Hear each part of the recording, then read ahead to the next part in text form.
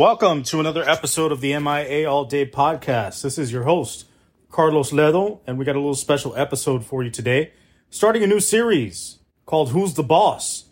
And what we're going to do here over the next few episodes is I'm going to compare, or actually not compare, but make a case for each of the 5 national championship teams that the Hurricanes have had in their storied past, and give you arguments as to why that team specifically should be considered the greatest of all time.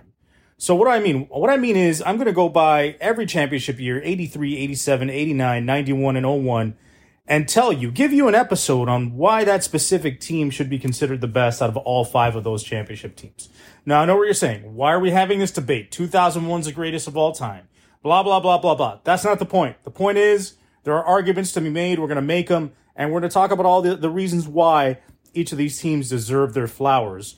Starting with the 1983 national champions. That's right, the OGs in the game, led by Howard Schnellenberger. So today, we're going to find out why the 1983 Miami Hurricanes are the greatest championship team the Hurricanes have ever had. Let's get it started. So what I'm going to do is I'm going to give some comparison points in terms of data that's going to be the same across the board for all the teams, to match them up that way, so sort of comparing apples to apples. But I'm also going to throw in some things that are unique about each team to try and make the case for that specific program for that year. So let's talk about the 1983 Miami Hurricanes. So where do we start with these Hurricanes? Well, we start with the fact that this team was not expected to compete for a national championship. As a matter of fact, they started the season unranked. The only team out of the 5 national championship teams that started off the season unranked and led themselves to a national championship. Not only that, but in 1979, when Howard Schnellenberger, yes, I'm not editing this, so I'm going to go straight through it. I don't care. I don't care if I mess up. You guys are going to have to deal with it. Howard, El Pipa, the Pipe, took over in 1979, had a storied career with the Dolphins, obviously, was part of the coaching staff with Don Shula in the perfect season, and promised a national championship in 5 seasons. And what did he come out and do in 1979? Threw up a big 5-6 burger. Did absolutely nothing. But eventually, his work culminated in an 11-1 season and a championship in 1983 for the Hurricanes. Now, going into the season, the year before, in 1982, the Hurricanes finished 7-4, had Jim Kelly at quarterback, had a good season, but nobody anticipated a big jump because, of course, they lost Jim Kelly, who was a great quarterback, arguably alongside George Meyer, the greatest quarterback to play at the University of Miami to that point. And nobody really expected the Canes to compete. But Howard Schnellenberger had a plan. One of the things he started doing during his tenure with the Hurricanes, especially in that 1982 season, recruiting a lot of freshmen, was attacking South Florida, creating the state of Florida that we know, the state of Miami as we know it now, down from Palm Beach County all the way to South Florida, and locking up all the talent down here. Convincing the kids down here in South Florida from the local schools, like Northwestern, like Columbus, like Miami High, to stay home and play for the Hurricanes as opposed to going off elsewhere and looking and seeking glory and promoting a program that had nothing to do with them or where they grew up and where they're from. So that did 2 things, all right? Well, it actually did more than 2 things. It did 3 things in my mind that were really important. Number 1, it created a framework for how future coaches would recruit, not just down here for the Hurricanes, but I mean in general, where they would identify South Florida as a hotbed of talent and start to try and get into South Florida and attack these kids and try and pull them out of here, which, as we've seen, some of the best programs in the country in the modern age have gotten better and have really built their foundation on South Florida kids. Number 2, it actually created a closer connection between the community and this Miami Hurricanes football program, because now you had an incentive for the community to come watch a program that nobody was really interested in before. So Howard really tied that in together and really created that bond between the South Florida community and Miami in general, and the Miami Hurricanes football program. So now it wasn't just all about the Dolphins. Now the Hurricanes were a main player amongst the community and had a lot of the inner city behind them, because these kids that had grown up in Miami were now playing in the Orange Bowl in front of their family for the hometown team, and really brought in that sense of community that would last for decades here with the Hurricanes and really still goes on today. So you had that blueprint, and then you had the foundation for how how Howard built his program would be how future coaches here in Miami began to use that, build their programs and use that as their foundation, as their blueprint moving forward. So how good was this team? Well, let's take a look at some of the numbers. So we know they finished at 11-1 during the season. They averaged 26 points a game, basically 26.1, which ranked them 28th in the nation. So when you think about this team, you think about Bernie Kosar, you think about Albert Bentley, Eddie Brown, you think about, Alonzo Highsmith, you think about the guys that, are on the offensive side of the ball, but they weren't really that dynamic. Yeah, they were innovative in the way they ran their offense, but 28th in the country, 26 points a game isn't all that impressive. It's good, but it's not great. However, on the defensive side of the ball, this is where this team was really shining. They were only allowing 11.3 points per game, ranked third in the country. And as we know, or as you should know, this team opened the season with a loss to the hated Florida Gators, 28-3. And after they gave up 28 points to the Florida Gators, they averaged only giving up 9 points per game the rest of the season, which was incredible. The average margin of victory for this team was 18.4 points per game, which is pretty solid. They had 3 wins against ranked opponents. They had a win against number 13 Notre Dame, number 12 West Virginia, and the third one was in the Orange Bowl in the championship game against number 1 Nebraska. An interesting fact about that number 12 West Virginia team, they were led by Jeff Hostetler. That's right, man. The Hoss, future NFL quarterback, future Super Bowl champion with the New York Giants, and future quarterback of the Los Angeles Raiders. Were they in LA at the time? Or Oakland? Yeah, it was LA. I believe it was still LA. So the LA Raiders. Interesting fact about that game also, Miami held West Virginia to two yards rushing. That's right. 2 yards rushing. Imagine that. And came out with the victory. So this Hurricanes team, not overly impressive with the numbers. Their strength of schedule, though, was 15th in the country, which is pretty impressive. It's pretty good. Their margin of victory in the championship game, which is another stat they're going to be looking at across the board, was 1 point. Not highly impressive, but again, we'll be talking about number 1 Nebraska and giving you some numbers on them and showing why this was such an impressive win. They had a close call outside of Florida State, so we're going to have 2 different categories there. We're going to do close calls, just a general close call against a team that they should have blown out. And 2, how they do against FSU, right? This is really important with every championship team. How did they end up performing against FSU? That's going to give you bonus points if you did well against the Seminoles. And also, depending on how good that Seminoles team was at that time, that's going to boost you up as well. So this team, believe it or not, was the first 17-16 game to end on a field goal attempt. This was not wide right one, but in this game, the Hurricanes came down the field down 16-14 against Florida State. Bernie Kosar led them down the field, got them down to about the 2-3 yard line, and they kicked a field goal to win the game as time expired and beating Florida State 17-16. The close call game in this season was against East Carolina. They almost laid an egg against the Pirates and beating them only 12-7. So that's some interesting information about this team that could lead you either way about, what you think about them. Statistically not overly impressive again from the individual side. Bernie, 2,329 yards passing, 15 touchdowns, 13 interceptions, 61.5% completion percentage, had a rating of 128.5. Albert Bentley was leading rusher at 722 yards, 5 rushing touchdowns. He had 294 yards receiving to go along with that, and 1 touchdown. And the leading receiver was downtown Eddie Brown, 640 yards. Miami High Stingaree, he had himself 5 touchdowns during the year. So, another interesting fact about this team. This was only the second national champion to average more yards passing per game than rushing. So this is sort of the other thing that this team did. This team began to usher in the modern era of passing football. Obviously, it wasn't elevated to the point where it is today, where everything's spread and people are throwing the ball 30, 40 times a game. But this was the first time that a college football team began to play more like a pro football team and really started spreading the ball around through the air and trusting the quarterback and throwing the ball more than they were running it, which was innovative, which is ahead of its time at that point.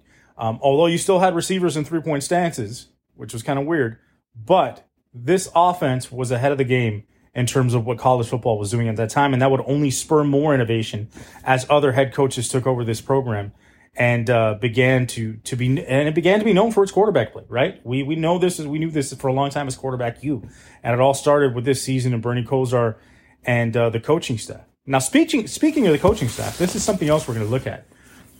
What kind of coaches did these championship teams have? Where did these guys end up afterwards? What kind of success did they have? Well, we know about Howard, but we also had an offensive coordinator by the name of Gary Stevens, who ended up being the offensive coordinator for the Miami Dolphins, coaching a guy named Dan Marino, had the luxury of having the Marx brothers as well.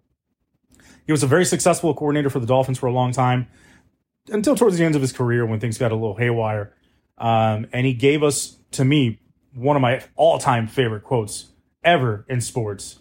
When a reporter asked him why the Dolphin offense was struggling, he simply quoted, his quote was simply, "You can't make chicken salad out of chicken shit," which to me is just fantastic.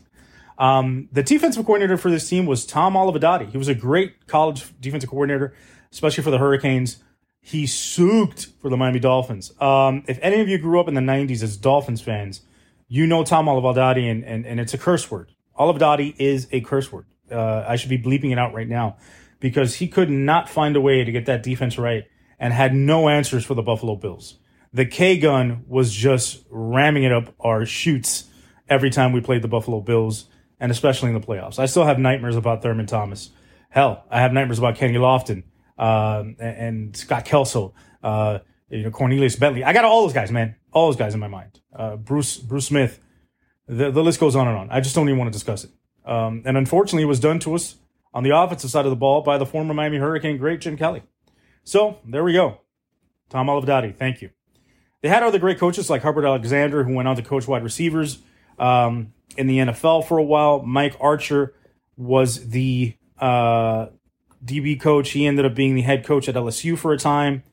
And they had Mark Trestman, who ends up, of course, as we know, being the offensive coordinator for a lot of different places, being the head coach for the Chicago Bears, longtime offensive coordinator and head coach in the Canadian League, and rumored to have given away the game plan in 1986 to the Penn State Nittany Lions. But we'll leave that at that. We won't mention that anymore. Traitor. Anyway, so let's continue on discussing these 1983 Hurricanes. So as I said, Howard took over in 79, promised that national championship within 5 years. We get here in 83, excited about the season. There's a lot of question marks. You lost Jim Kelly. You lost a lot of guys off the 82 team, which was relatively successful. You have a skinny freshman quarterback that you're trusting to air the ball out a lot. And you open up the season with a 28-3 loss to Florida State, and you're already unranked. So right now, prospects of a national championship not looking very good. But the Hurricanes begin to roll. They get it going, right? They beat Notre Dame. They beat West Virginia. They beat Florida State on the last second field goal. And at the end of the season, not many people remember this. Because I'll tell you what, I sure shit didn't remember. I thought they were ranked 3rd at the end of the season. The Hurricanes were ranked number 5 going into the Orange Bowl. So the Hurricanes' prize for going undefeated the rest of the year after losing Florida State is to play the number 1 team in the country, the Nebraska Cornhuskers. Now, is this the most impressive team that Miami played in a national championship game? Could be. There's an argument for Oklahoma in 87. Like my man Navarro told me the other night when I discussed this with him. But at the time, although Nebraska hadn't won a national championship, the way they had been rolling the last few years, and especially this season, many were calling this 83 Nebraska team the greatest college football team of all time. And they were just awaiting the coronation in that Orange Bowl after they beat down the Miami Hurricanes to have that crown placed upon them as the greatest of all time. Nebraska in 82 had lost only one game, and it was a 27-24 loss to Penn State on the road in Happy Valley early in the season, and Penn State eventually ended up winning the national championship. Nebraska won the rest of the games the rest of the year. They finished 3rd in the polls behind Penn State, and I forget who the number 2 team was. It doesn't really matter for our purposes. I'm not going to care. They also went 12-1 the previous year. This was a program that was rolling. They came into this Orange Bowl game with a Heisman Trophy winner by the name of Mike Rozier at running back. Mike Rozier had 2,148 yards rushing. He had 29 rushing touchdowns and 7.8 yards, averaged 7.8 yards per carry. 7.8 yards per carry. Those are ridiculous numbers in any era. How good was this Nebraska offense? They were averaging 547 yards per game. 402 of those were on the ground. Okay? Now, what was the most impressive thing about them? They averaged 50.3 points per game to lead the country in scoring that year. I read a stat, and I also saw another video, in a YouTube video, of a Hurricanes retrospective on this game and on this team. Nebraska football in 1983, are you ready for this? Averaged more points per game than their basketball team did. Can you believe that? Nebraska in 1983, football averaged more points per game than 1983 Nebraska basketball. That's impressive. Okay, so going into this game, this Nebraska team was a juggernaut. No one expected the Hurricanes to win. Okay, Nebraska was number 1 coming into the game. The Hurricanes were ranked 5th, so nobody was even thinking national championship for the Hurricanes. Yeah, of course. They had an outside shot because everybody that they had ranked ahead of them were playing different teams. So, yeah, if everybody lost in front of them, they had a shot if they beat Nebraska, but really, were they going to beat Nebraska? Who were the teams in front of them? Well, number 2 was Texas. Number 3 was Auburn, and number 4 was Illinois. So, Hurricanes go into this game not knowing what's going to happen. Well, here's what happens. Texas loses to number 7 Georgia 10-9 in a barn burner in the Cotton Bowl. Talk about an offensive slugfest. 10-9 in the Cotton Bowl. My God, I would have needed a lot of beer to get through that game. 3 yards in a cloud of dust. Give me 16 Miller Lights. Because back then they didn't have Michelob Ultras. I'm not even sure they had Miller Lights back then, to be quite honest. Might have just been 16 Millers, 16 Buds. Because that's all you had back in the day. There's probably 3 beers. Like, you only had 3 TV channels back in the day. I think there was only 3 beers at that point in America in 1983. Well, there might have been Schlitz and maybe some malt liquor bowl. I would have gone with a quarter bowl back in that day. Well, anyway, I digress. And then in the other bowl games, Auburn survived, beating number 8 Michigan 9-7 in the Sugar Bowl. So not a very impressive win by Auburn. Yet they were number 3. They continued to hang in there for the national championship hunt. And Illinois, this was the big one. Number 4 Illinois got absolutely mollywopped, 45-9 by UCLA in the Rose Bowl, unranked UCLA. So now it's basically come down to, Nebraska wins, obviously they claim the title, or if Nebraska loses, Auburn ends up being the national championship, unless Miami could beat Nebraska, which would be pretty impossible in most people's minds. Going into the game, the Hurricanes were a 10.5-point underdog against this Nebraska team. Okay? They came out, got up 17-0 real quick on Nebraska. They thought they had this game in hand. Nebraska said, no. Here we go. Nebraska tied the game back up 17-17. They pulled the old Fumblerooski in the Hurricanes. Canes fight back, get back up 31-7. Hang on for dear life, 31-17. Hang on for dear life. But here comes Nebraska again. 2 touchdowns late in the game. A late fourth quarter touchdown by Nebraska on an option on the right side down near the goal line. And the game is 31-30. If Nebraska ties, they likely win the national championship because they are not undefeated, but they have no losses, unlike Auburn, who has 1 loss during the year. But Tom Osborne, being the man that he is, being the stellar gentleman, the upstanding gentleman that he is, decides he's not going to leave it up to chance. Plus, he wants to win the Orange Bowl, and he wants to win the game as champions. Champions win. Champions will play for ties. And, of course, we got the famed rollout to the right by Turner Gill, throws to the end zone, and Kenny Calhoun's fingernail knocks the ball away, and the Hurricanes have won the Orange Bowl. Not anticipating anything other than winning the game, at the end of it all, this team becomes the first national champion in Miami Hurricanes football history. So what are some arguments now that I've given you the history, give you the numbers and all that stuff for this team? Well, first and foremost, they're the OGs, right? They're the first ones to do it. And when you're the first ones to do it, you get some bonus points, right? Number 2, this was the only team of the 5 national championship teams that had no foundation, right? This team had to be built from the ground up, from scratch. There was no state of Miami at that point. There was no recruiting plan. There was no pipeline from, South Florida programs into the Miami Hurricanes. There was no national recruiting operation to get this team built up like the 01 team. They get guys from different places. Hell, they even got somebody from Canada, Brett Romberg. They got Ed Reed from Louisiana. So you've got these other teams with other mixes and opportunities and resources that this team did not have. Not only that, but this team at this point was a doormat. They became respectable under Howard Schnellenberger, but they were by no means a national championship contender, unlike the 87, 89, 91 teams, right, who all benefited from the foundation that Howard laid and the legacy continuing on even through the sanction years and the rough years and the dark periods.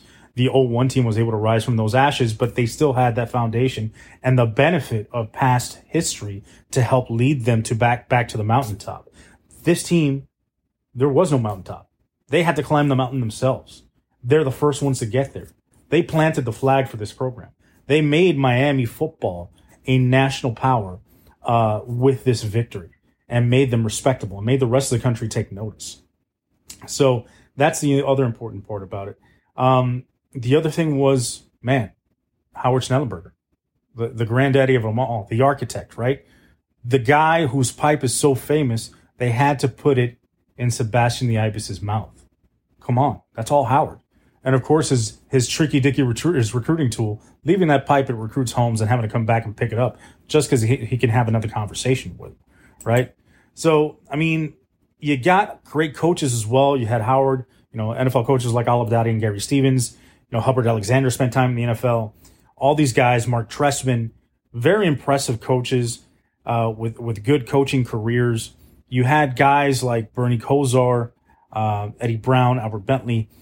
Now, here's another stat, and I'm only going to use this stat this way because it could get a little confusing since a lot of the teams overlap in terms of players. How many players were drafted immediately after the national championship game, right?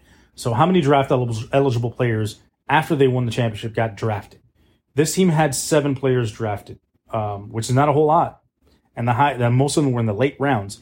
Only 2 were drafted pretty high, and that was Glenn Dennison, the tight end, and Jay Brophy in the second round. They both went in the second round. So no first-round picks on this team, okay? That's another impressive stat because there were first-round picks on that 87 team, 89, 91, and we all know how loaded that 01 team was, right? So this is the team that did the most with the least in terms of talent, did the most with the least in terms of resources, foundation, history, legacy. They didn't have the leg up that the other teams that came after them had with those things. And, they had also the challenge and the obstacle of having to overcome the stigma within the South Florida community and college football at large of this program being a doormat, being a joke, and not being worth watching. And having to convince these kids to come and play for their hometown team. And they did it. And they created this juggernaut as a result. We all know how it all ended. Howard left for the USFL, which never materialized. Jimmy Johnson comes in. This team keeps rolling in the future, winning additional national championships. But why is the 1983 Miami Hurricanes team the greatest of all time? Well, for those reasons I just said. They're the OGs. They're the ones that laid the foundation for everybody else. They did the most with the least. Arguably had the most difficult opponent in the national championship game based on the way that Nebraska team was rolling. And the largest underdog, or the only underdog possibly, out of the 5 national championship teams, underdog of 10.5 points going into the game. And let's not forget, they came from way back, ranked 5th going into the game to pull this one out and come out with the national championship. Of course, that's not all them. A lot of that was just good fortune of the teams in front of them losing, but they put themselves in that position and they beat a team that was so impressive that they had to leapfrog Auburn and win that national championship and be awarded the title. So there you have it. That is why the 1983 Miami Hurricanes football team is the greatest Canes championship team of all time. All right, next episode I'll go with 87, and we'll have a nice discussion about that. Go Canes.